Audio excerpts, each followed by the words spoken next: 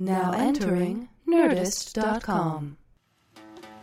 It's the Nerdist Writers Panel on the Nerdist Podcast Channel. Ben Blacker talking writing with writers.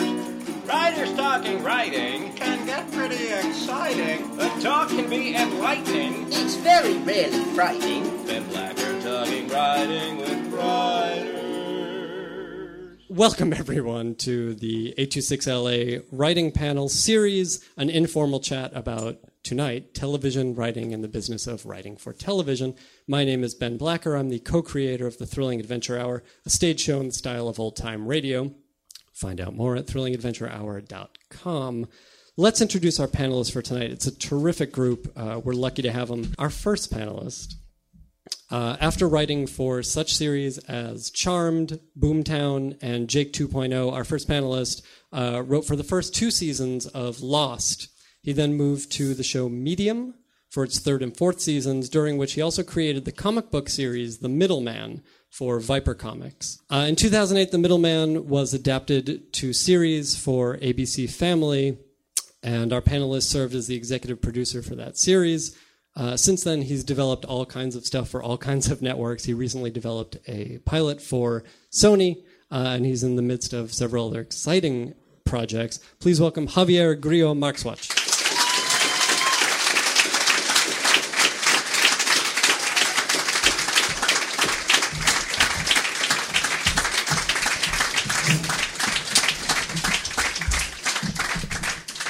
Oh, thank you. No, it's great to be here. Our next panelists have been writing partners for over 10 years. Before breaking into scripted TV, they wrote everything from video games to reality series to a crazy Japanese game show, which they will tell us about. Last year, they wrote for the Fox series The Good Guys, and recently one of them, Aaron Ginsburg, produced the Burn Notice TV movie that premiered just last week. Aaron is also the director of the Thrilling Adventure Hour. Please welcome Aaron Ginsburg and Wade McIntyre.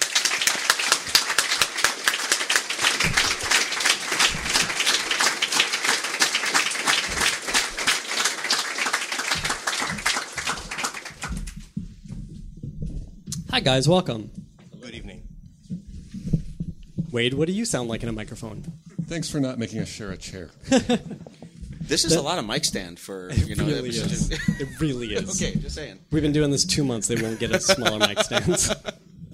It's a charity show. All right, it's all good. It's all good. I didn't mean to note your mic stand. It's just, I don't know if I can be big enough for this amount of equipment, Oh, you can. Okay.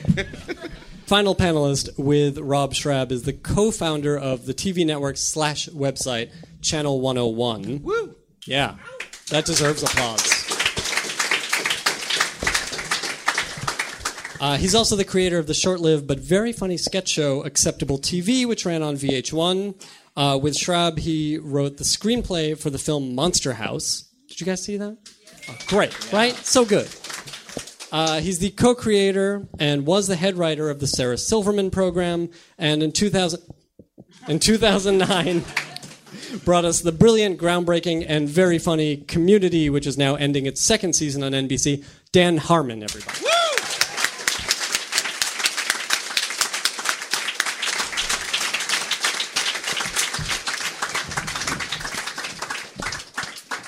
Welcome, Dan. Thank you for joining us. Thank you. All right, we're going to jump right in. We have a lot to talk about. We don't have a lot of time. We have to be out of here in about 15 minutes. I want to start with Aaron and Wade. Makes sense. Yeah, right? Why wouldn't you? Sorry, Dan. Journeyman in the industry. We actually talked last week, for those of you who are here, with Matt Nix about the kind of work that you guys did before getting on The Good Guys, because a lot of that got you the work on The Good Guys, which included a web series that you guys did, as well as this other stuff. Tell us about the work that you did before your breaking into the industry just last year with The Good Guys.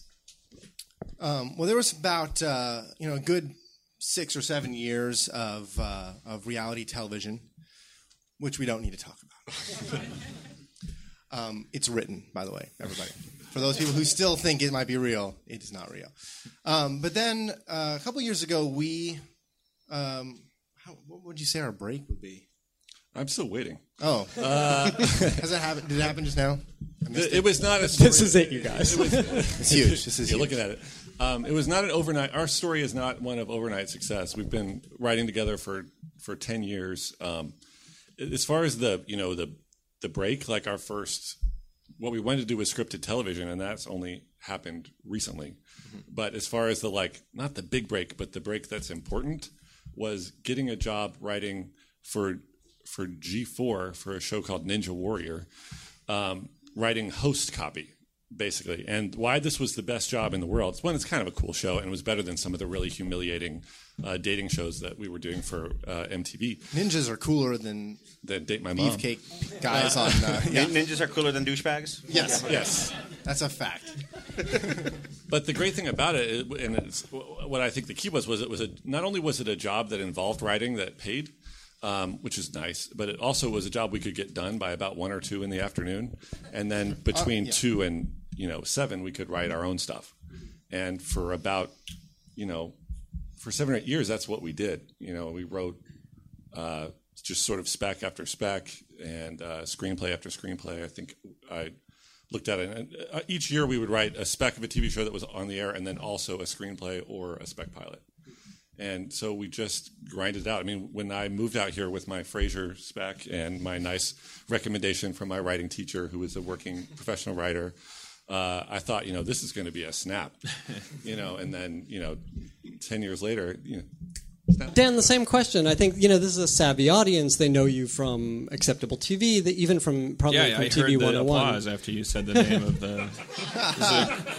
the easiest way for an audience to indicate recognition is to sit in complete silence when you say something. You didn't see they were all nodding. To a man. I heard chin stroking. Yeah. It was reverential ecclesiastical silence. Yeah. The sound of 200 chins stroked. But where did you come from? I mean, you've obviously had a number of building successes now, culminating thus far in Community. But what's your background, and what was the breakthrough, do you think, for you when you could say, this is what I'm doing for a living? I was born and raised in Milwaukee, Wisconsin. Thank you. Bigger than the Acceptable TV audience. People from Milwaukee. I guess that makes sense.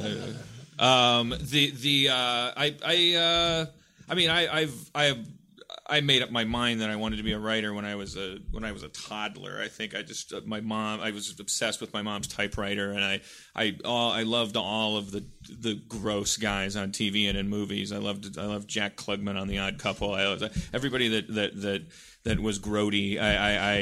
I always gravitated toward that archetype and sort of knew that's going to be me. I'll have so much less work to do improving myself if I just go to that. Just play to my corner. I'm already stinky and gross. So, but really, I don't know. It's just there was something about that, and I just loved. I never really was able to finish anything. I always thought I was going to be a novelist. Like I would be a little kid and I would type on my mom's typewriter, and I would try to write like sequels to movies that I liked. Like I remember writing Jaws 3 because I saw Jaws 2 on Select TV, and it was like Jaws 3. The water was safe, but then and I was like typing all this stuff, and then I'd just stop after a while. I was always really bad at describing stuff. I really wanted to get to the parts where people talked, and I didn't know until like probably my early 20s in Milwaukee that there was. It was by accident that I realized that there's a form of writing where it's okay to be bad at describing things and better at people talking, called screenwriting, and it was because Rob Schraub, who comes from the comic book world, in Milwaukee, he was my best friend. He was self-publishing his comic book called Scud the Disposable Assassin, and. It's good. Yeah, you should applaud. This was the tail end of the 90s, like black and white comic book explosion boom and kind of indie press thing. It was like just enough money to keep making issues. That's all he was able to make. But Oliver Stone's company optioned the film rights for it. And so we thought that meant this will be a snap. And we loaded up the U-Haul and with Hustler magazines and mattresses, and we came out to here, and we came out to here. and started a writing.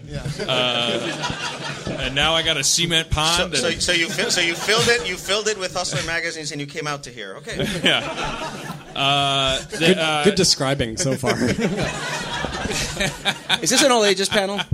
Okay. The rain was falling with a sound as I said to Rob, "This is fucking awesome. This job." Nothing panned out with the Oliver Stone thing, but every story that you'll ever hear about writers, like, how did you make it? Because it's always banana peels and stoplights, as I put it. It's just like a series of random events, and the only thing you can do is be persistent about. Well, I'm sure we'll get to this topic, but we wrote a spec script, a feature script. And it was called Big Ant Movie, and we were those obnoxious guys that just gave you their script everywhere we went, and we had 10 in the backseat of our cars, and one of the guys that we gave it to a person who was familiar with us from working for Oliver Stone, who was then just becoming a new agent at UTA. So this is all blind luck. She read the script. She liked it. My phone number was on the front. She called, said, "I'm your agent because I just got you a meeting with Robert Zemeckis' new company.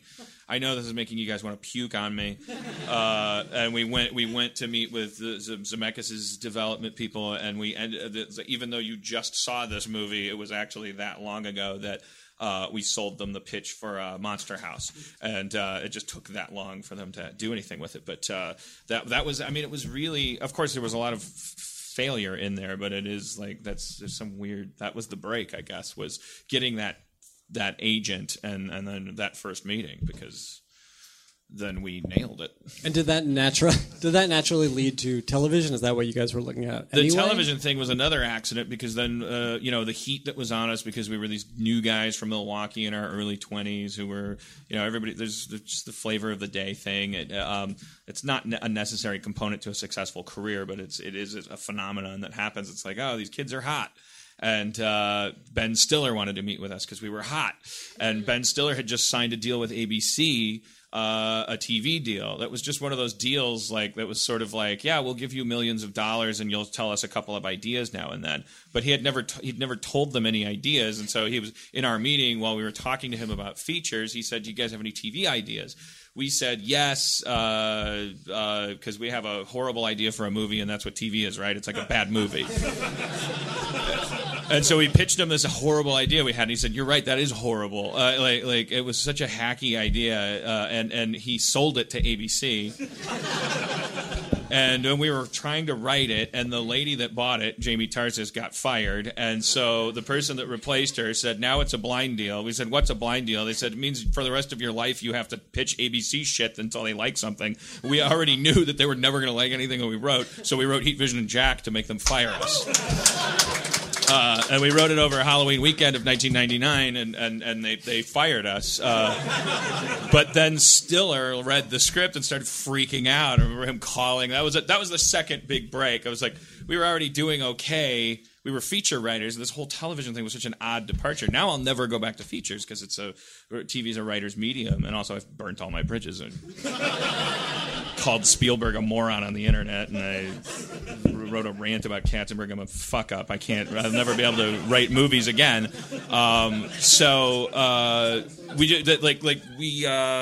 We just started. Because he was excited and because he was in Something About Mary, everyone wanted to make Heat, Vision, and Jack, and we went with the highest bidder and we made it. And then we got our hearts broken. And for a month, I wiped my ass with my T-shirts because I wouldn't go out to buy toilet paper because I was suicidally depressed. And then we started Channel 101 because no one would hire us. And then like 8 years went by or something. And then Sarah Silverman wanted to work with us because she saw a video where Rob fucked a lemon. It's the classic story. On the internet. Classic story. That's how Buck Henry broke in, also. Yes. Woody Allen was just here yesterday telling the same story. He had fresher T-shirts, though. Javi, same question. Fuck the lemon. Yeah, fuck the lemon. Same answer as well. How many lemons? Same story, tangerine. Right. I'm Puerto Rican. It was a mango. What? It's still an all-ages show. Sorry. What was the, I'm still sorry. really? Sorry about that. what was the process of breaking in for you? Okay, so I'm 7 years old. I'm growing up in San Juan, Puerto Rico, and I saw Star Wars, which in Spanish was called Estar Juarez. And I said, I want to do that. And then, so my parents would not let me go to USC when I was 17 because my father took a business trip, looked at the corner of 32nd and Vermont and went, fuck no, he's too young. So I wound up coming out for grad school, and I graduated with a thesis script, and my thesis script was called Utmost Severity because I wanted to really tackle the social themes of the representation of reality in media in the way that Patty Chayefsky did in Network. And then I saw John Woo's The Killer, and I was like, ah! So I wrote a very serious treatment of how, when this film was covered, instead of hijinks ensue, the writer actually wrote, after much carnage, which I actually took as a good thing. And it starred a 55-year-old Puerto Rican man, and Raul Julia had just died. And in $1993, this film would have cost approximately $300 million to produce. So nobody bought it. And then the USC Office of Minority Opportunity sent me this email, not an email, this was 1993, it was snail mail. And I was making copies at Kinko's, and they sent me a snail mail saying that NBC, the National Biscuit Company, was recruiting for junior executives, and I thought, that is awesome. So I interviewed for the job, and I got the job after about 4 months and 250, there were 250 applicants and 6 job interviews, and I get the job, and it was the best job ever because back in between 93 and 95 when I was in TV, or when I was a TV executive, it was like all of a sudden TV got good, like Homicide, and then ER came out that year. So I was part of the team that I wasn't really helped develop ER, but I was, there, and Friends came out that year, and the X-Files. So this one was doing really cinematic television, and all of a sudden TV was becoming this writer's medium that we all call having a golden age, and I'm in spite of my presence in it, So I was a current executive for 2 years, and I got to have lunch, which was great. All the time, you could go have lunch with people, and if they were agents, you could they'll either buy you lunch, or if they were writers, you'd buy them lunch, and you never paid for lunch. It was the best job ever. And I bought a Laserdisc with the money, and the first disc I got was the Criterion edition of John Woo's The Killer. Yeah. So anyway, I went to Florida to shoot some I got bored very quickly, and I went to Florida to shoot some documentary material on the making of Sequest, which was a show on which I was a current executive, which I know changed all of your lives in television as we know it. And I was at the bar having a drink with the executive producer, who basically he would heap abuse on me because I was 24 years old at the time, and I was that guy that everybody wanted to go kill. Because who the hell was I? He had created 21 Jump Street, and I was giving him notes on his scripts. He hated me. And so he kind of grabbed me by the head and went, "You look like Eraserhead, kid. Let's go have a drink." Thunk, So I'm at the bar, and he's like, "You want another scotch?" I'm like, "Yeah." He's like, "You want a cigarette?" I'm like, "Yes, sir, I would." And he sort of had a couple drinks, and we drank together, and he went you're going to be running the network in a few years. And I said, "Well, actually, sir, I have a master's degree in screenwriting, and I wrote a $300 million screenplay for Raul Julia." And he goes, "If we get a third season, I'll hire you, kid." And I'm like, "Really?" And he goes, "Yeah." So I went, and I basically told everyone at NBC that it was a secret, but I had a job at Sequest, right? And so within a week, everyone at CAA knew. Not that it mattered. I was the most youngest guy in the totem pole. But what wound up happening was, so Sequest, they finished their second season with an episode in which Sequest was transported to another planet, blown up, and it ended with Jonathan Brandis and the dolphin on a raft in another planet. So they didn't think the show was coming back. So I realized this offer was not really an offer, and everybody knew I'd quit NBC pretty much. So anyway, that's a lot like the Dances with Wolves scene where the guy that assigns him the post, that blows his brains out after he, totally farewell, my knight. So and I'll wrap this up because I know this is boring as hell. But anyway, so what happened was we have 4 hours here tonight. So NBC was developing a show to replace Sequest called Rolling Thunder, and it was a show about secret agents who fought crime in monster trucks, because that's what you do, right? So the audience tests the show, and the audience testing, they give you a dial, and you turn the dial up or down. So the dial was flatline the entire time until they dropped the trucks out of one of those C-34 cargo planes, and then all of a sudden the dials were and John Landgraf was the development executive, was now at FX, said we should do a show called America's Favorite Shit Being Thrown Out of Airplanes. Long story short, Rolling Thunder doesn't get picked up. Sequest gets picked up for a third season, and I got hired as a writer to go figure out how to get them off the goddamn planet. And that was the beginning of my TV writing career.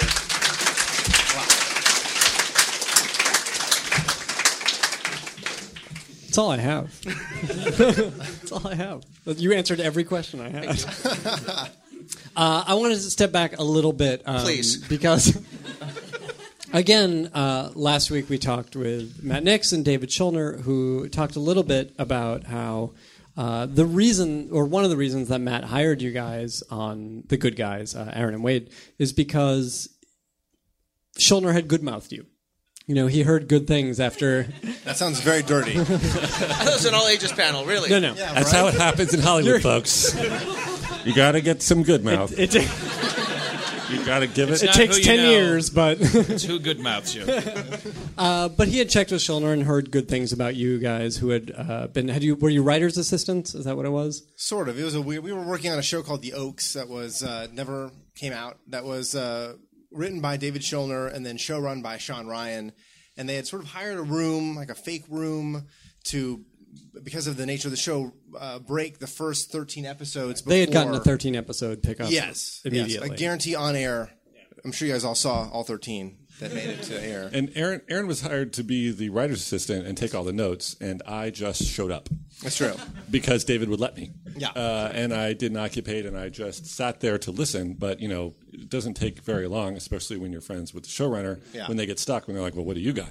Within a week, we were not really writer's assistants or whatever we were. We were just in the room breaking these stories because they needed people to do it, and Fox wouldn't pay more people than they'd had in there. Well, and we would not accept money. We didn't want to do it for money. We were writing television for the love of writing television, right? Well, my question actually is about that moment because you guys did know Schulner before, right? Mm-hmm. So it's really, and this is something we've touched on in the last couple weeks, and I know Bob Odenkirk really talked about it in Brian Stack a few weeks ago about the kind of network you create for yourself and how that can be beneficial for you. You know, whether it's formally or informally. I mean, how did you know these guys? How did your network help you in your entree to television writing? Well, it seems like you sort of have to be able to survive in this town and also have a really good script so that at some point one of your buddies, when they start moving, like I remember it felt like our whole group of friends all of a sudden, you know, our actor friends were getting parts and our director friends were directing shorts with real money, and then all of a sudden people were getting staffed, and it all kind of moved as a group.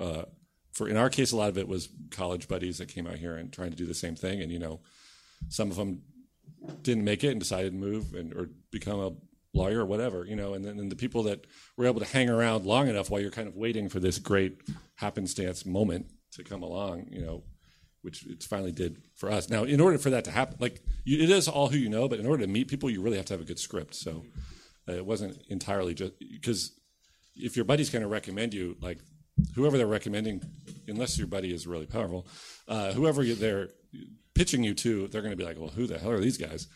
So you want to have that material to kind of back That's it kind up. of our calling card. Really. Who the hell are these guys? Yeah. And are they cheap? Yes. All right. Well, okay. Yeah.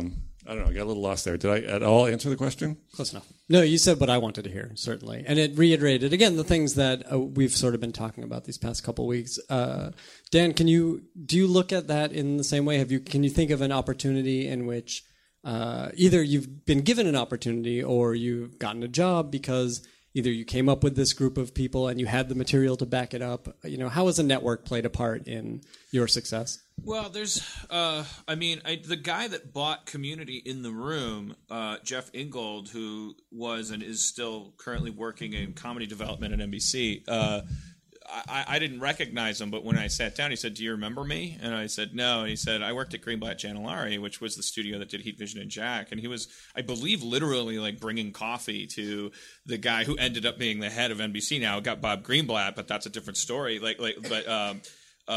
was, he must have been some kid that I wasn't even conscious of. I don't know. I mean, I remember sitting there and hearing that, him going like, I worked at Greenblatt Janellari, and it took all this pressure off of me for the pitch. I always wanted to work at NBC, and so I was the most terrified to pitch at that network, because you walk down this hall and there's an A-Team picture, and there's a Cosby picture, and there's a Knight Rider picture, and there's it's like it's the only network I've ever wanted to have a sitcom on if I was ever going to try to do something mainstream, and so I was nervous as hell, and that really relaxed me. And he bought it in the room. I didn't know that he did. It was explained to me later that that's what he meant when he said, "Let's do this." I was just so jaded by that point. I was like trying to talk my agent out of it, going like, no, that's not, he means let's develop this into the ground. That's what they usually mean. But I mean, so that was a relationship. I don't know if there's a correlation, a cause-effect relationship. I have no idea. I'll never know. He'll never know. I mean, because like, did he think I was talented because when he was making a latte for his bosses, I was the exciting rock star in the room? Did that affect him in some way? I don't know. I'm not a very deft politician. I'm quite the opposite. I'm sort of a Mansonian or Bin Ladenian kind of figure, in that I have my loyalists beneath me, but Also, you're going to carve a swastika into your forehead before the panel, but we talked him out of it. So. Yeah, that's too mainstream. I decided. So I don't. Yeah, I've never really been able to craft a network like that.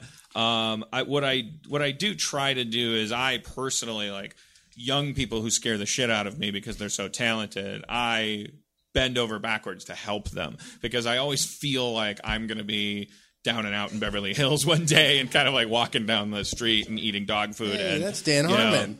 Some kid that I gave a job to, that I nurtured and taught and like took under my wing and defended, is going to go, "Hey, old man, come be a consultant or something." And I really do feel that way. I've always been obsessed with like mentoring, and it's something to do with like, I think it's a Wisconsin thing. It's a karmic thing. It's like you feel like you have to help like people underneath you, or they'll eat you alive, and then you'll have no one to blame but yourself because you were so cocky.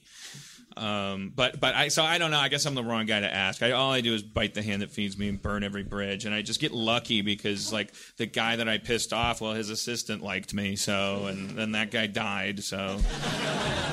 I just stumble. I just weird the luck. chain of coincidence there, huh? One thing.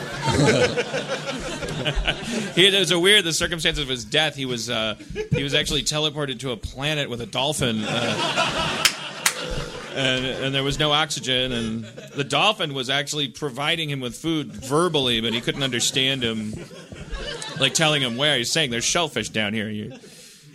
I think what he just said about mentorship is probably the most canny thing that you'll hear tonight. I think that I actually judge the quality of a showrunner not by necessarily the number of hit shows that they have, but by the number of showrunners that they've put into the world. If you look at Star Trek: Next Generation, one of my favorite shows, and you look at the number of people that Michael Piller actually discovered, people who came to that show who are now showrunners, guys like Ron Moore, Narain Shankar, Renee Echevarria, Brandon Braga, who literally were guys who tried to sell spec scripts to Star Trek, who wound up being groomed completely into their high-level producerdom through that show. And that's really something that speaks very highly of Michael Piller as a producer. And I think that, when I think of the possibility that I'll run a show again, it's highly unlikely. It's the first thing I think of. But the second one is that my hope is that I remain not only friends with the people who were in the staff of the show that I ran, but that they can actually take something out of that experience that carries them through into the world in terms of being kinder, better people and better showrunners for wanting to mentor themselves. Because the worst showrunners that I've worked for are the ones who have said things like, I didn't get the crap beat out of me for 4 years on Magnum PI so that I could be nice to you, and you go, okay, the other thing, which in terms of the network and all that, is like, you obviously have. I think I wouldn't have had the job on Lost if I hadn't met Jesse Alexander through mutual friends, and for a while there were a couple of us who would go out to dinner and sort of bitch about our jobs to each other and stuff like that, and. Those networks are, and he's the person who brought me into Lost, and that's kind of how you look at the success of the second half of my career, which frankly was lucky to survive the first half of my career. But the other thing is, you have to take the black belt approach to just going through your life, and that doesn't mean act like a black belt. That means act as if anybody might have a black belt. Which is like basically if you go around fucking with people, you don't know who's going to have a black belt, and it may not be the big tough guy. It might be the little tiny old lady who then goes and then you're like on the floor, you can't breathe. It's like that scene from Rising Sun, right? So just go around, go through the world as if everyone you meet has a black belt, and it's in your best interest to not be a dick to them, and then you're most likely to have that assistant go say oh my God, you were so nice to me. Come here, old man. You can be a consultant on this, because I'm now president of the world. I think that's what, like one of the most fundamental things that gets in the way when a writer is having trouble stepping into the role of politician and leader. Like because of TV, you become a producer, you become a boss of other writers. It was very difficult for me personally to make that transition because of that black belt principle. Because who am I to say if your joke isn't funny or not? I can say it didn't make me laugh. And yeah, it's my show, so that should be the currency. And I had to really get used to that. It felt really profane to tell anybody, this isn't a story, this isn't a joke, because I don't know. You could be a genius. Like, I don't. If I'm talking to the next Mark Twain, and then they're gonna write. That'll be my only legacy. They'll write a book 20 years from now, and I'll go my first job was for old man Harmon, and he was a dumb You'll be dick. their Mrs. Tingle, like the Kevin Williamson English teacher who told him he'd never make it. Yeah, exactly. He wrote a movie about her. I never want to be that guy. I think I have a pretty good nose for hackery versus talent, but I really err on the side of that. Maybe I'm just dead inside. Maybe that's hilarious. The thing I found out about show running though, and it's certainly how I ran the middleman for all of 12 episodes, and maybe I'm wrong. Take anything I say with a grain of salt, because my track record speaks for itself. But the thing that I realized was that as a showrunner, I mean, you can't abdicate your responsibility to make a decision that is based on your aesthetic, because it is your show at the end of the day. But one of the types of showrunners that I least liked in my career is the person whose entire philosophy is everyone must follow me, and then the information will sort of dribble from me accidentally, and that's how you'll know what to do. What I realized was that being a showrunner means that you're essentially in a humbled service position, where the realization that the job is all about you and the aesthetic of the show is all about you actually puts on you the responsibility to communicate to everybody cogently what it is that you want. And if you do that, you'll find that people give it to you and then some. But most of the showrunners that I've worked with who are not particularly good at the job are not people who want to run a show. They're people who want to have a show. And there's a big difference, because if what you want to do is run a show, then it becomes about you humbling yourself and saying, I must explain everything to everybody so that they can do it. Yeah. And you can see on screen, if you watch my show, you can see the difference between first season and second season. It has everything to do with second season. I'm starting to learn how to delegate to writers. I'm starting to nut up and go, I'm your boss. This isn't funny. Try to beat it. And it's like, dogs have that weird slippery DNA. TV writers, really good ones, the ones that shoot straight up to the top, the trait, the survival trait that's being selected by that environment is adaptability, versatility, and I don't want to say lack of ego, because they need that sense of self. They need to be sort of genius, but they everything has to roll off their back. The stakes have to be low for them when you say to them, "This is not my preference." And those people are just like $1 million worth of these people there to help you. And here I was, first season, being Howard Hughes about it and going, thanks, good job. And then I would go home and I would cry in my pajamas and rewrite the thing and, chew Adderall like candy and just finish this two-day rewrite, bring it in, and then you'd shoot it. And I did every episode like that. And then second season, what you see happening is their hours didn't get. I invited them all into that world, and so I never went home in my pajamas, but we all cried and stayed up for 14 hours at a time at work, and everyone is quitting. But it was a better season, because it's not just. It's very important that I hear writers when they come in for interviews and they talk about their other experiences with other showrunners. I try to hear how am I approaching this? How am I doing this wrong?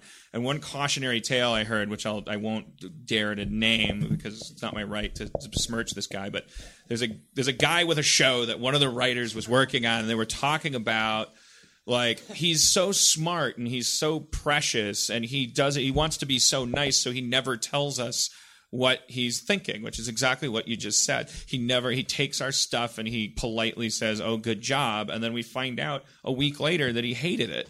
By virtue of him having to work really hard and all this stuff. Yeah, there's a nice and a nasty version of that. They're both equally bad. I mean, because they lead to a lack of communication. Yeah.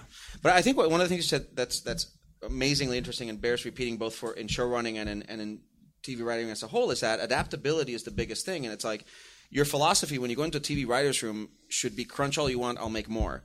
There is no single idea that you have that is so precious and so great and whatever. Like I used to tell people, there's no such thing as the single. People say, I have a spec that'll sell for $1 million. I'm like, write 6 more, then come say hello. Because it's like you're in a room.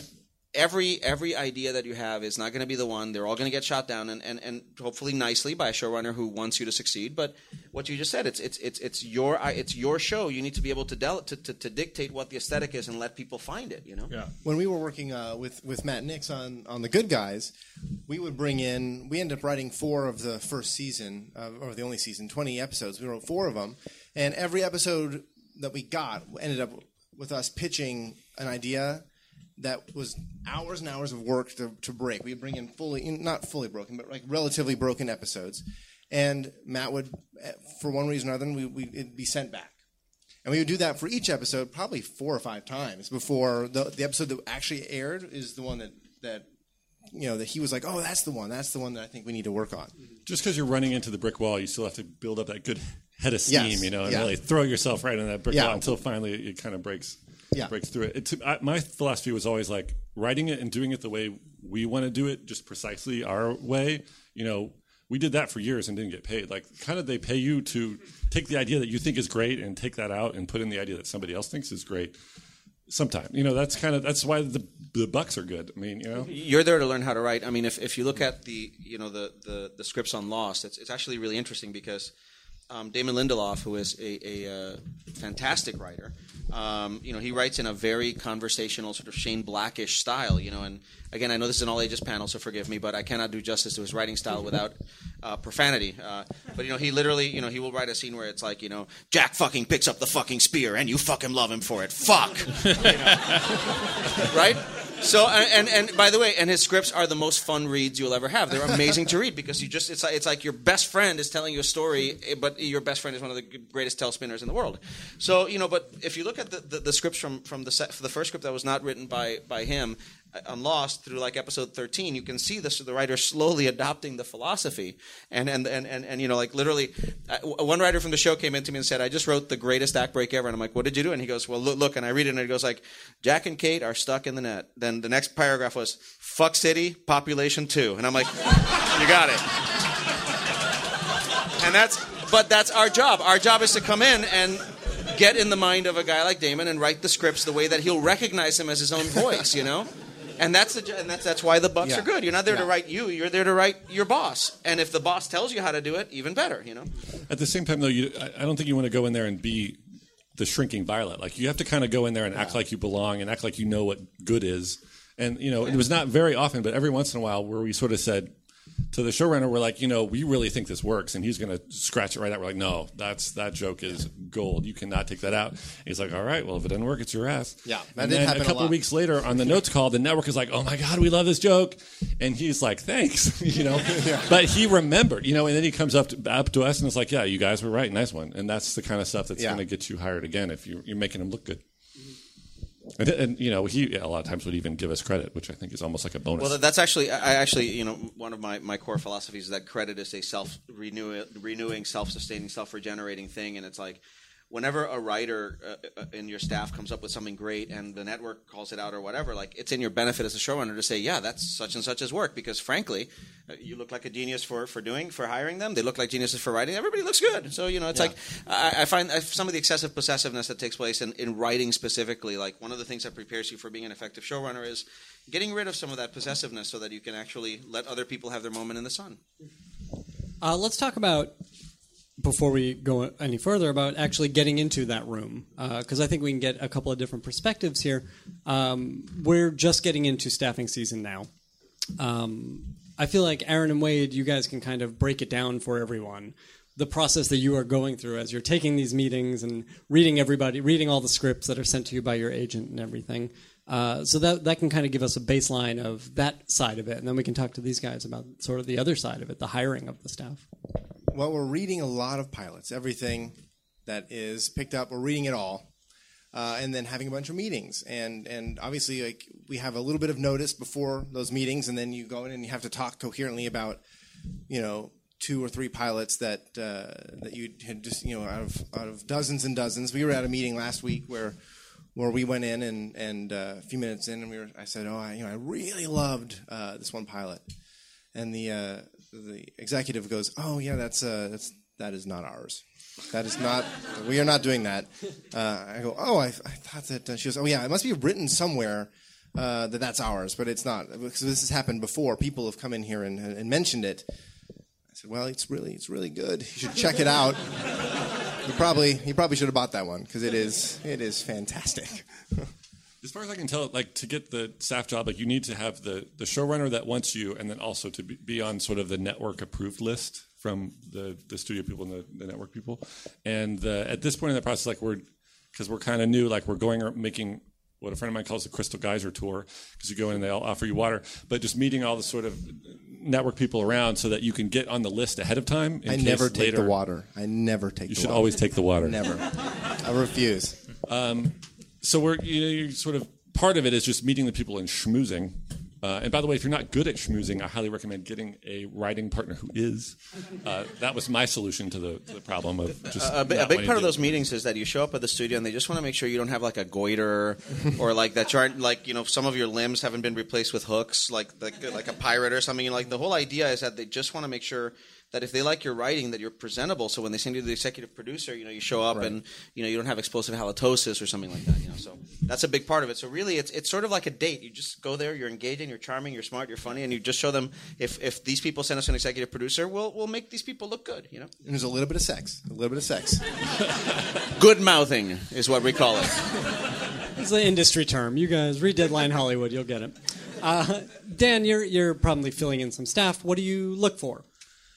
Besides good writing, I read 2 pages of someone's script, and by the second page, I know if they're capable of like sort of fundamentals to comedy writing, which is like sort of not to be crass, but set up punchline, like whether it's one-liner or set up punchline and a couplet. Like, are you able to get down to that business and make me understand, or do I have to get to page 2, realize I'm reading a callback, and then flip back and reread page 1? Then you're kind of sunk. So people whose scripts I can get all the way through, we call them in for a meeting, and sometimes you're looking for specific things. At the network level, it gets a little political because there's so much money being invested into these productions. They're much more comfortable with a hierarchical environment, because what that means is that if I get hit by a bus tomorrow, there's 2 guys underneath me that might be able to step up, and 4 guys underneath them, and et cetera. It's fascism, and they also, in between seasons, by the way, summon all these people into the room like cops solving a homicide and tell all of them that everyone else talks shit about them, get all the dirt, and then lower everyone's pay if they can. So be on the lookout for that. But that same mentality means that in network, like, sometimes you're looking for a sheepdog, somebody that can run a room. Sometimes you're looking for a joke writer, blah blah blah.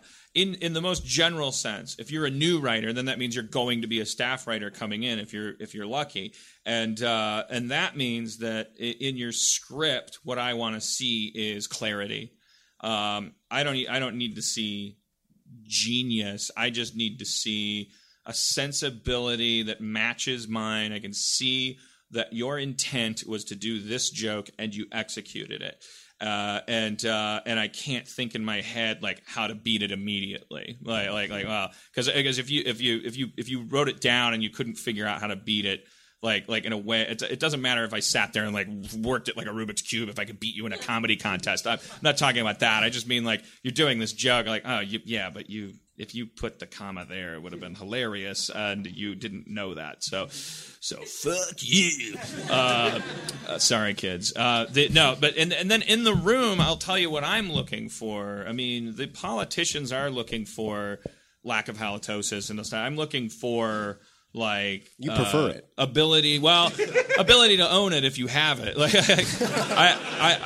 I'm looking for because there's two components to it. It's like your skill on paper, and then you're going to be stuck in a room for 12 hours a day with others of your ilk. And I'm sort of imagining in my head a jigsaw puzzle and going like, okay, Megan's going to hate her.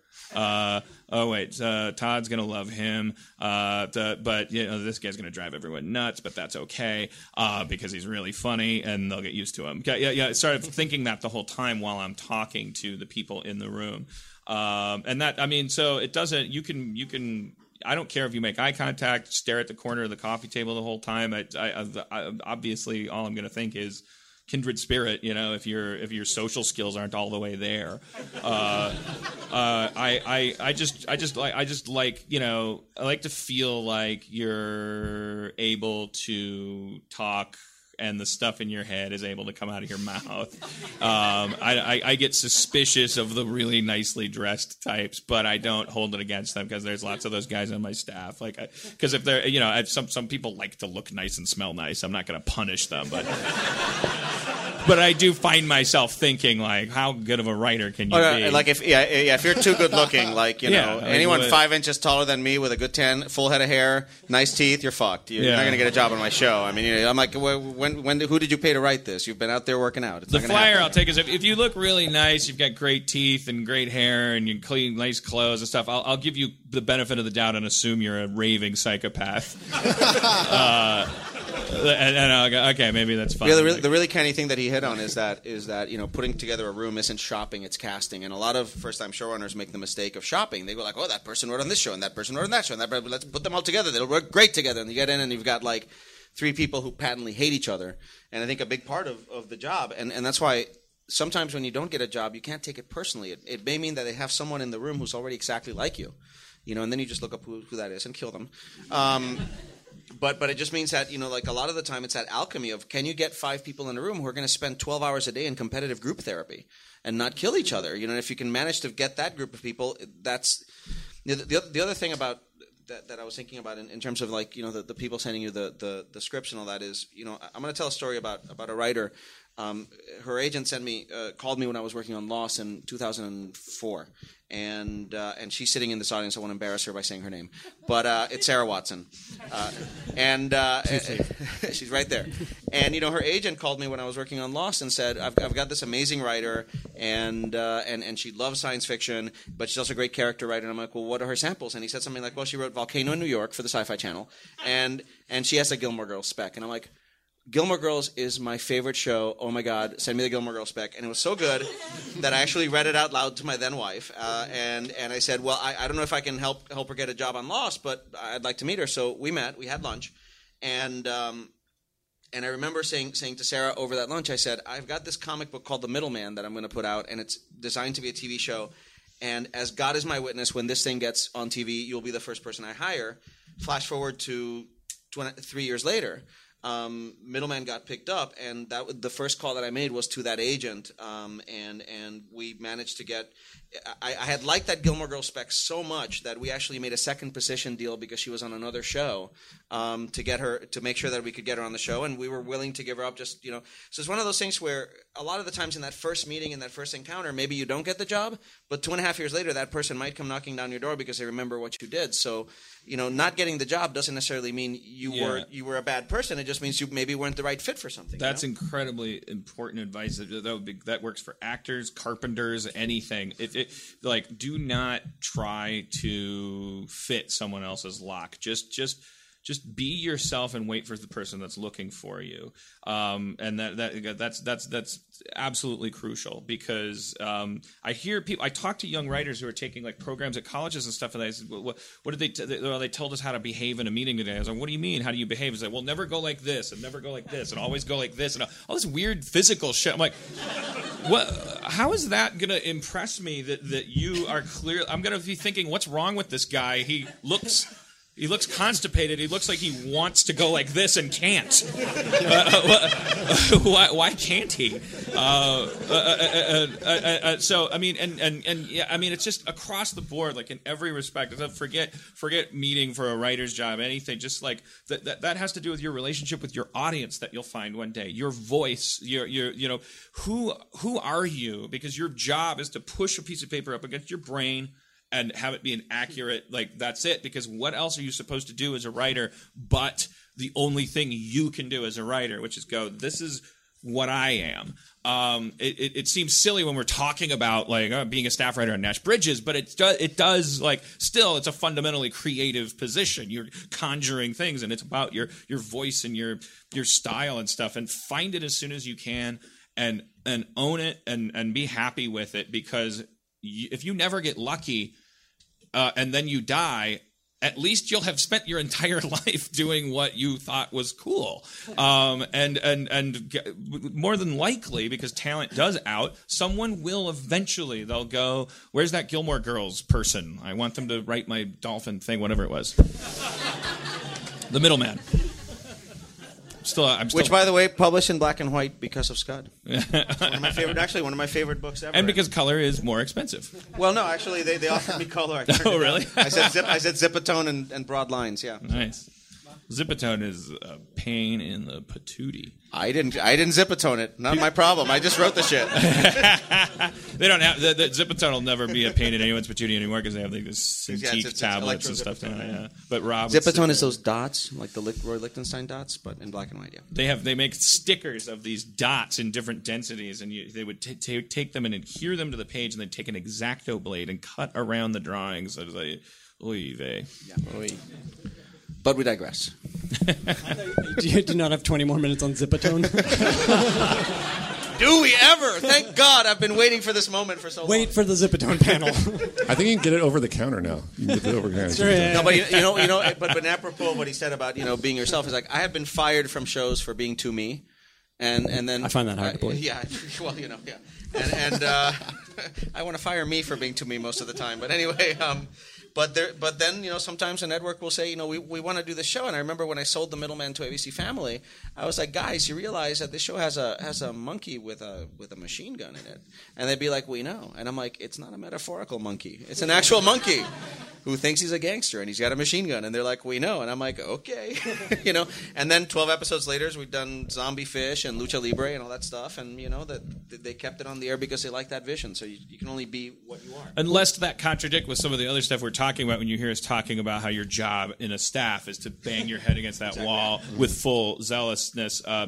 That's now you've got the job, and now they hired you because they wanted you. So your behavior in those trenches, that's what a good soldier does. You fight that war for your superior officer. But in terms of like getting on that army, like get on the one that's looking for your type of soldier, and you'll have less headbanging to do probably. Especially now that the sort of calling card script is instead of probably a Gilmore Girls, now it's your Gilmore Girls. It's, excuse me, whatever, it's original pilot. Yeah. So that's kind of great. Now even more than ever, it's like go be you and write something that'll jump out of the stack. Oh, but can I just say something in apropos of that? Like, agents want everybody to write spec pilots, and that's great, and that's wonderful because you get to show off your individual vision and all of that. It's great. But please, for God's sake, get on a staff, be on a staff, learn how to produce, learn how to be a human being on a TV show, learn what it's like to be abused by a showrunner before you become a showrunner, because if not, then you will become a showrunner and you will think, I was born to be a showrunner and now I have my show, and then you will become the abuser and it'll be the worst thing that'll ever happen. So please, for God's sake, use that spec pilot to get a job on a staff and learn how the thing works rather than not, because it's just a disaster otherwise, really. Please. Case in point.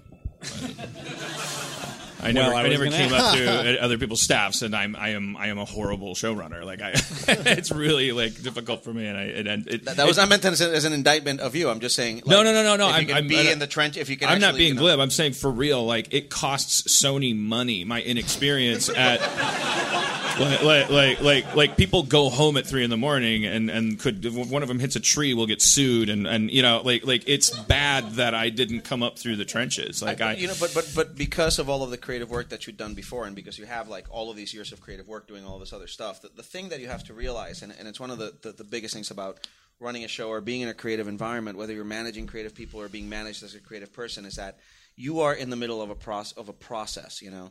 And there were times on shows when, like, you know, I once talked to a showrunner who I said, "How's the show going?" And he goes, "Well, I got the first round of scripts, and it's good because I don't have to fire anybody." And I'm like, why would you fire anybody in the first round of scripts? How about you try teaching them how to write your show instead of just assuming that first round of scripts is some sort of a thing to figure out whose life you're gonna ruin, you know? And that's the thing that I think having a long time of extended creative work in your quiver gives you as an appreciation for. That first round of scripts is probably not going to be very good, and it's like, you know, you're going to have to tell people what it is that you need to do, and have to teach them how to do the show. And there are some people who will have on the second round, if like they don't step up to it, then you're going to have a difficult conversation. But it's a teaching and it's a process, and that's the most important thing. Since we're, you know, although we sold the pilot, didn't go anywhere, so we've never been a showrunner. But I will say that everybody well, maybe not everybody, but at least for us, like, we're sort of secret showrunners in our own mind of our future. You know, like, we're already now planning. So, like, your buddy who you know and you think is great, like, that guy, I'm going to put him on my staff when I get my own show. And when I'm watching my showrunner and saying, I'm going to do it that way, I'm not going to do it that way. And, you know, so even now, like, though you might not even know it, you could be being placed on somebody's imaginary future show that will hopefully someday be a real show. All of which is a way to say you can rise through assassination, but you won't last nearly as long as you will last if you're a good person and a kind person. I want to talk, and this will be my last question because I want to make sure you guys have plenty of time, but I want to talk about developing and pitching your own material, because all of you guys have done this. And Javier, I'd like to start with you and talk specifically about the middleman, if you'd like to, or if there's something... A better story, by all means. You know, the middleman is sort of a weird case because my agent hated it when I wrote it in 1998, and I put it in the hard drive, and he used to talk about it the way that I would imagine Barry Levinson's agent talked about the movie Toys. You know, it was like, oh, Barry, oh dear. You know, I think they would have rather he'd made Sphere before he made Toys. You know, but anyway. So I made a comic book out of it because I couldn't find a venue for it, and because monkeys in comic books are cheap, and in real life monkeys are. I'm just like totally getting into the head. So in real life monkeys are very expensive, and there's only, by the way, 2 viable monkey suits in Los Angeles that are photorealistic at any given time. One of them is owned by Jim Henson. The other one is from the guy who did the movie Ed, which was Matt LeBlanc.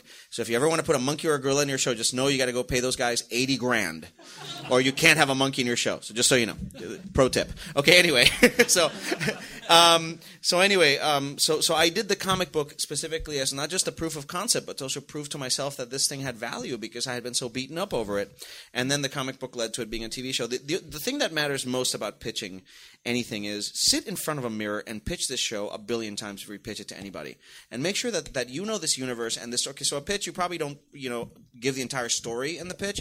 Know the entire story. There can be no question asked of you.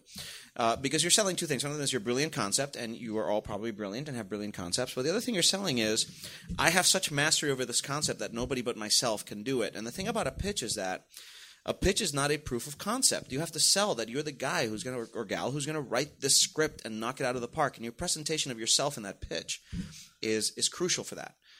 So if you're not the master of that universe, like if somebody goes, okay, so this guy has a chainsaw for a hand. Yeah. What happens when he runs out of gas? And you go, ooh, well, you know, I'll figure that out. Then they're like, yeah, you know, like, you need to know the answers to everything. And if you are the master of that universe, you're more likely to be the master of the show. That is the single most important thing about developing and selling a pitch. For me. Dismissed. I'll buy it. What was it? Aaron and Wade, what's been your experience?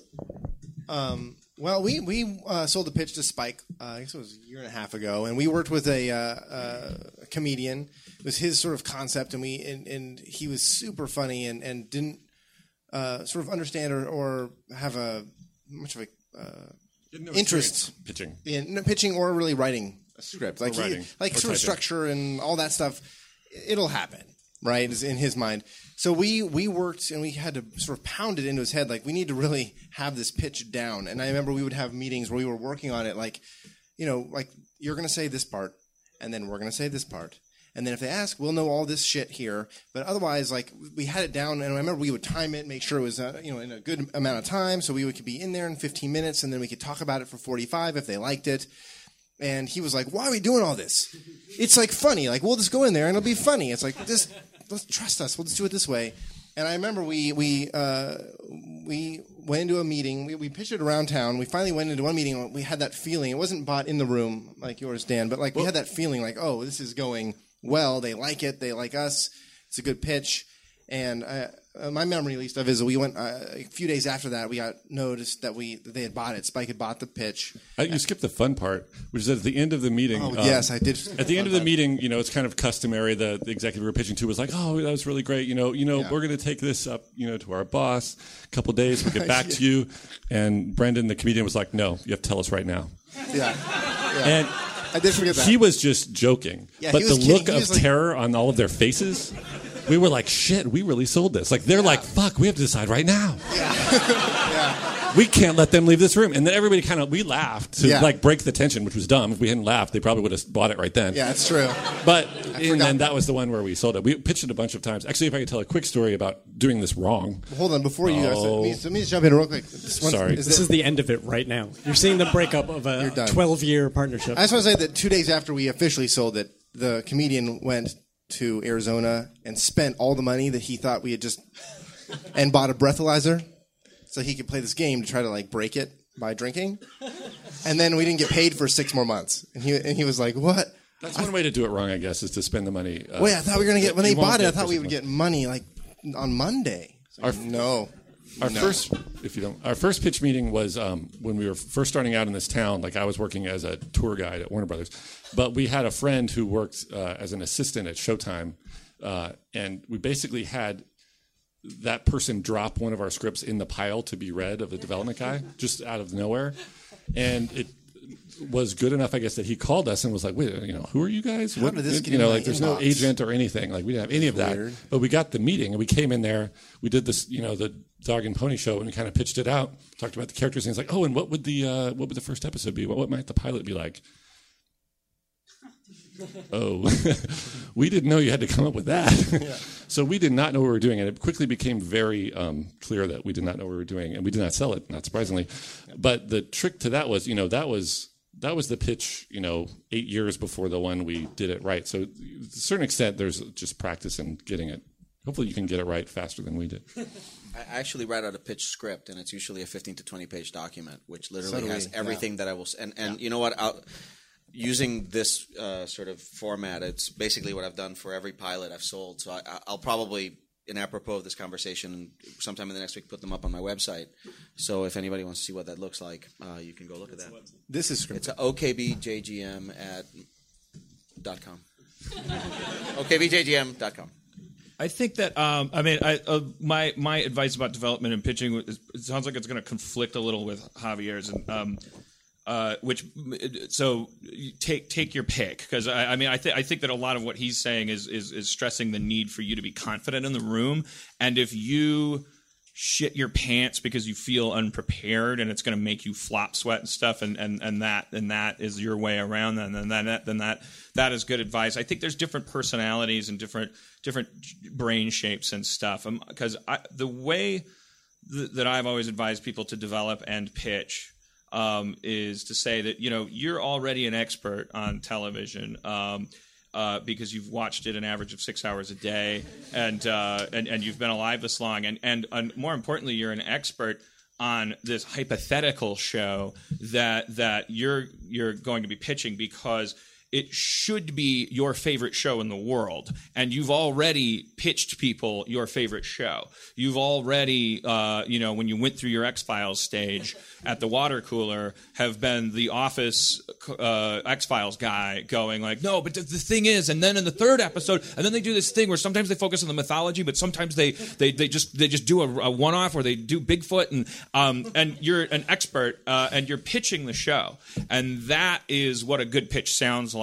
And so I always tell people when they're developing, picture a TV screen, picture yourself sitting in front of it. Now, counterintuitively, start with the image of yourself going, holy fuck, this is awesome, while you're watching. Now tell me what is making you do that on the screen. Because that's your show. That was what Heat Vision and Jack was for me and Rob. That was why we knew ABC would fire us for doing it. It's like we looked at our contract and said, they'll give us 50 cents on the dollar if we just write something they hate. I said, what are they going to hate? Well, good TV, right? Our version of it. And we said, what's the best TV show that's ever existed in any hypothetical universe? And the answer was this crazy thing that was part Knight Rider, part $6 Million Man and stuff. Just do that always. You don't have to be nuts because that's unsellable crap. But I mean, your Gilmore Girls can be that too. You might have very nice, sensible mainstream tastes, but be a big fan of it. And if they ask you how much, what the guy does when the gas runs out in the chainsaw, they might not be going to be buying your pitch. Like there might already be like nitpicking because they're looking for reasons not to. But more importantly, if you not knowing what to put, what the guy does when it runs out of gas is a deal breaker for them, they weren't going to buy the pitch. They weren't. Like the guy's got a chainsaw for a hand. That sounds awesome to him, or it doesn't. He gets it, or he doesn't. That's the way I've always looked at it. But I've sold sold a lot less stuff. I was going to say I actually sold the pilot to a network which was about a man who becomes the angel of death, and it was turned down as a pilot pickup for having too much death in it. And I sold him a pilot about it was basically Jack Bauer versus the zombie terrorists, and that was turned down for having too many zombies. So, so when you're developing, you get in that zone too, and then that makes the pitch the easiest thing. You go in, you plop down on that couch. Like I said, don't worry about your shoes. Don't worry about your breath or your eye contact. Don't worry about your posture. Worry about your love of this show that doesn't exist yet, because your joy is what's going to sell it. Because these people go to seminars, or I don't know what it's like covens or something. They're clearly told what you're looking for when you're looking for a writer is like a weird, scuzzy, troll-like creature with an incredible passion for this thing that they're going to discover. They're not looking for like Barack Obama to walk in and press their palm and impress them with his like sort of like funny one-liner about their candy dish. Like they're more seduced than you think by the Belushi routine. John, not Jim.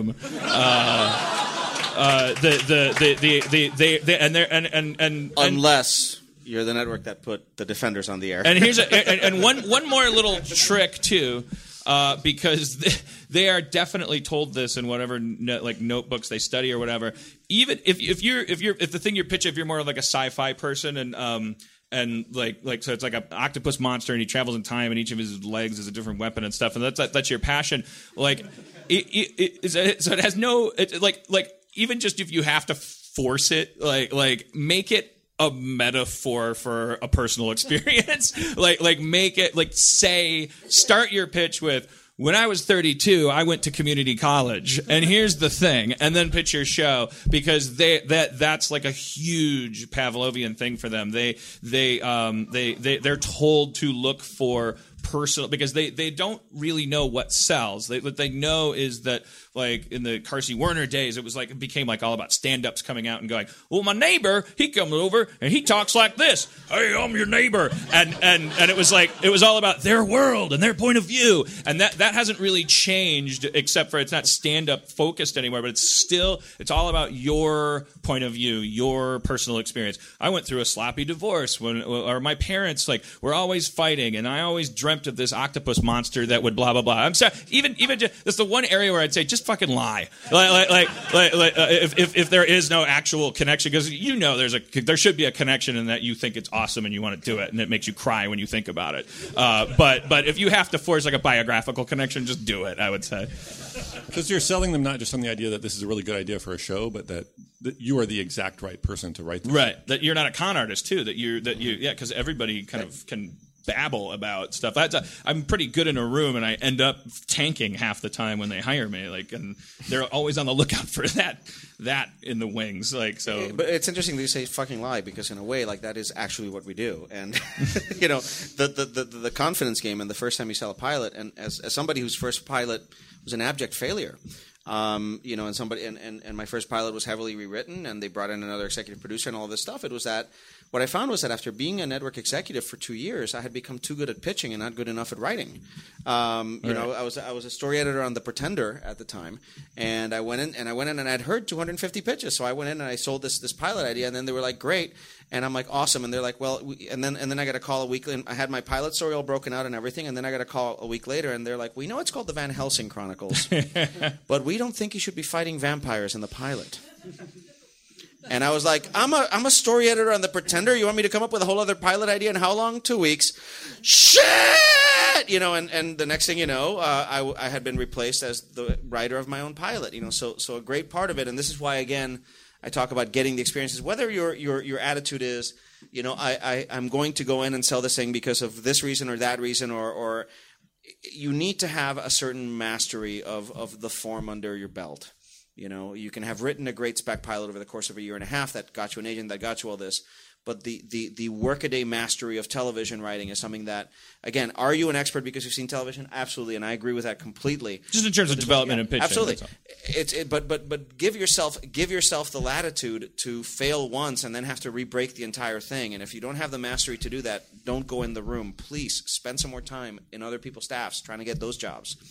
Or even just creating your own material, you know, because that is a very expensive failure. And again, it's one that I was very lucky to survive as early in my career as I had it. That's great advice. All right, let's turn it over to you guys.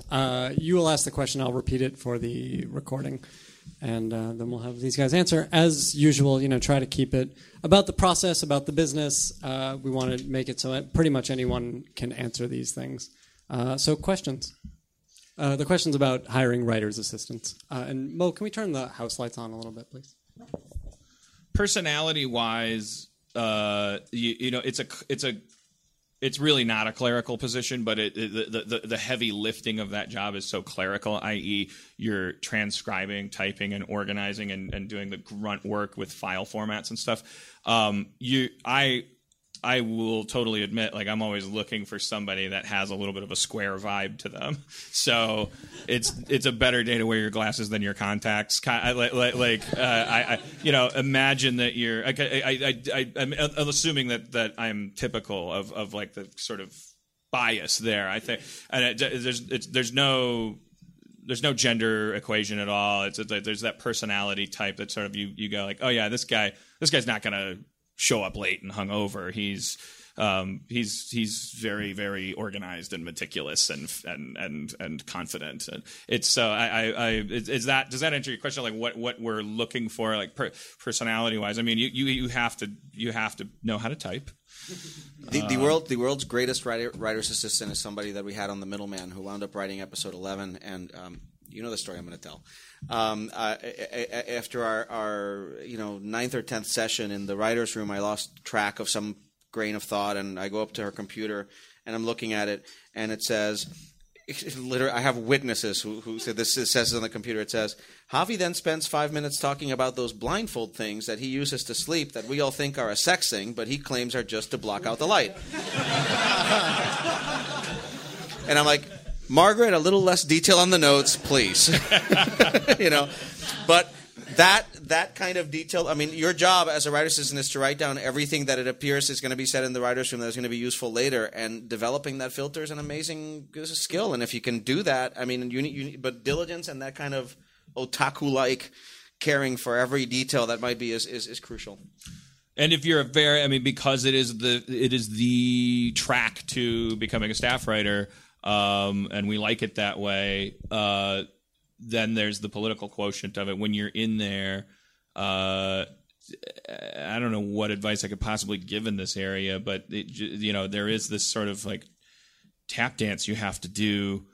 You have this opportunity. You know, you can sort of pipe up once in a while, and if you're a smart cookie, and you're going to get a draft because there's actually certain financial incentives in that area anyway. Like the writer's assistant will eventually be given a draft to write, and it's a good place to be if you just want to. But I know that there are moments when we're brainstorming and the writer's assistant goes, "Well, you could do this," and I'm just saying, like, deep down, I go, "Shut up."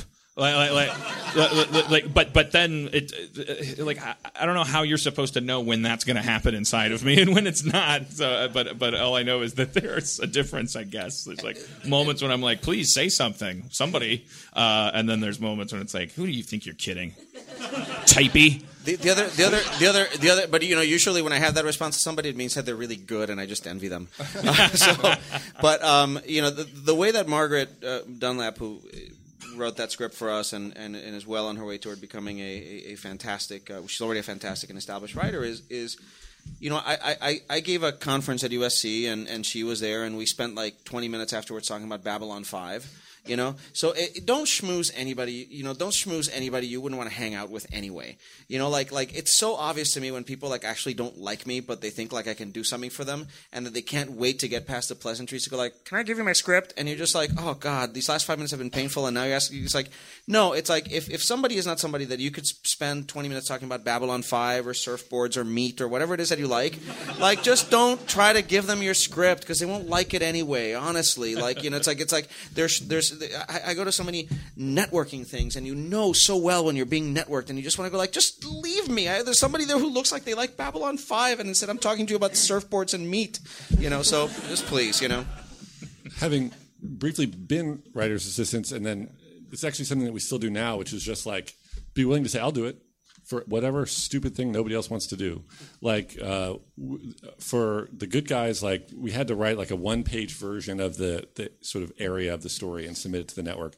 And because of the schedule we were on, we'd already broken the entire episode. So it was just, like, recapping the whole thing. Nobody wanted to do it, especially the higher-level writers. We're like, we'll do it. Yeah. And we wrote almost every one of them. Yeah. I think almost every one, yeah. Because we were just like, we'll do it. Or, there's, like, a scene. It's never going to be in the show, but they need a few more pages of dialogue just for casting. For this, this guy's only got one line, but he needs to say 4 or 5 so we can tell if he's a good actor. We'll do it. And we were kind of fighting with the writer's assistant over that. Not fighting, but you were like, we'll do it. And he's like, oh. The contrary to that is that literally there was a writer a writer's assistant on a show that I worked on, and we had some tasks that needed to be done as a research task, and it was like, we need to know how many pieces there are in a Volkswagen, in 1956 Volkswagen engine. So, the co-executive producer, just the writer's assistant, goes like, could you tonight go and write out what all the pieces are in a Volkswagen? Just look it up on the internet and bring us a list. And he said no. and it was like literally at that moment, all of us turned to him and we could see like the shroud of doom with the scythe appear over him, and he was gone in a week. You can't say no to that kind of thing. It doesn't matter if it feels like an imposition at the time. It's like, dude, that's your job. 1125. Yeah. Other questions? Yeah, right here. The question is about incorporating new media into the existing show, into the world of the show now.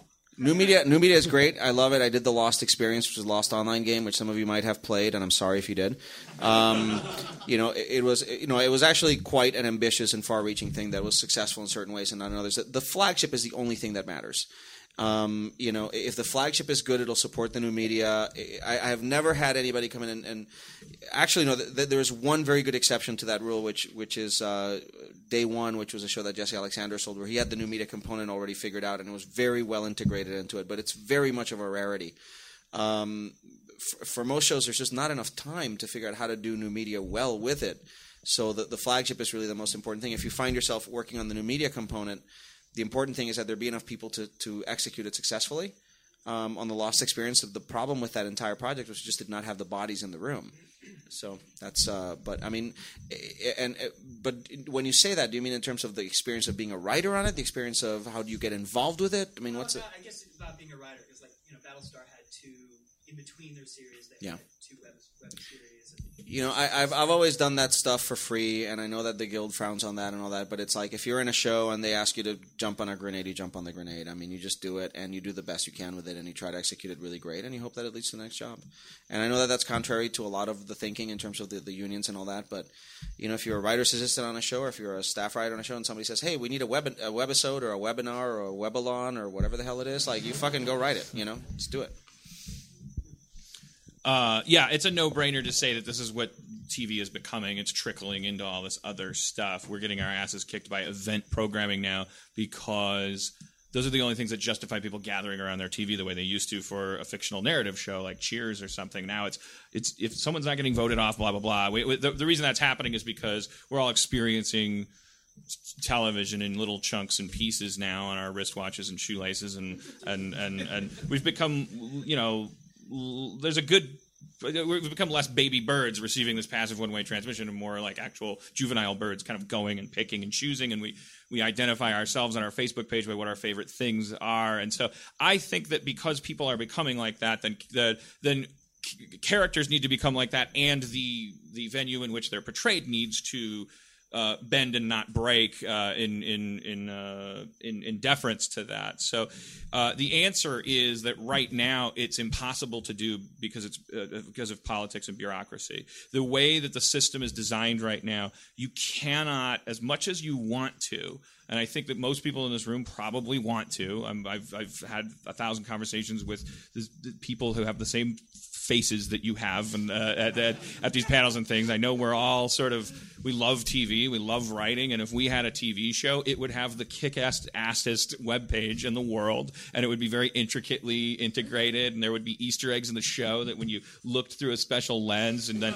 took that to a Cracker Jack box, the thing would come out and the character would give you a good mouth. And then you find out that you can't do that. Number one, you can't do that because there's no time for you to do it, and then so that would mean that someone else would have to do it. That would have to coincidentally have your brain, and that person is not working at NBC Digital. I am so sorry, Margaret, but that person is not the person that is filling web pages with content right now. That industry has its own momentum. It's the Wild West right now. Everyone's in a switchblade fight. Fuck, that lady's from NBC Digital.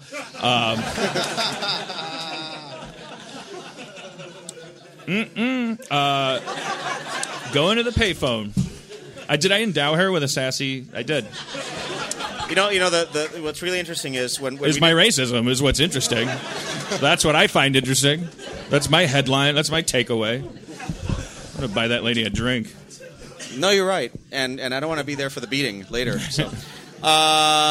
When we did the Lost experience, we had a finale that was amazing. It was going to blow all of your minds away. You were going to open a candy bar, which we wound up doing, and there would be a code on the candy bar, and then you would use that code to go on the internet. For real? Yeah, to go on the internet. You would put the code in. It would give you geocache coordinates, and then everybody would be sent to a theater where they would watch the film that explained the numbers, right? And this actually isn't just to say that what you're saying. It's true. It's like one of the problems we had was the ABC legal team went, "Are you kidding? What if somebody trips on the way to the theater?" And we're like, "What? They go to the theater all the time." And then and so the finale wound up being me doing a radio show with a buddy. So that's the other huge problem is we have these amazing imaginations, I think. And we're trying to figure out ways of thrilling you by making you go and dig up a chest with a candy bar in it. And then the legal department, it's a long way of saying organizations are not agile enough at the executive level to accept the kind of sudden paradigm shifts that it takes to do new media well and to exploit it to its greatest capacity. The people who are doing the best work in that are guys like Fourth Wall, I think it's Fourth Wall, who actually just do ARGs on their own, and they created I Love Bees and all of that, but they do them on a very contained way, and they're able to have the agility to do it as a way of selling T-shirts or of telling certain types of narratives and all that, where a company like NBC, ABC, or CBS just can't go there yet because their legal wonks aren't going to let them do the 20 most exciting ideas, and you're going to wind up with me doing a radio show with a buddy.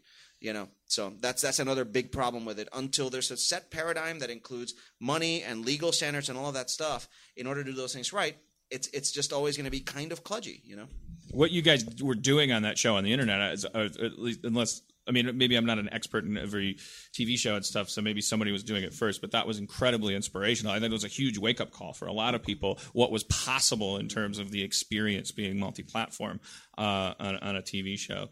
The only other thing about that is that I heard that Tina Fey on 30 Rock, her assistant did all the web content for 30 Rock. So when I hired my assistant, I hired a Channel 101 guy, Dave Seeger, who ran Channel 101 for years, who can do anything with a hand camera.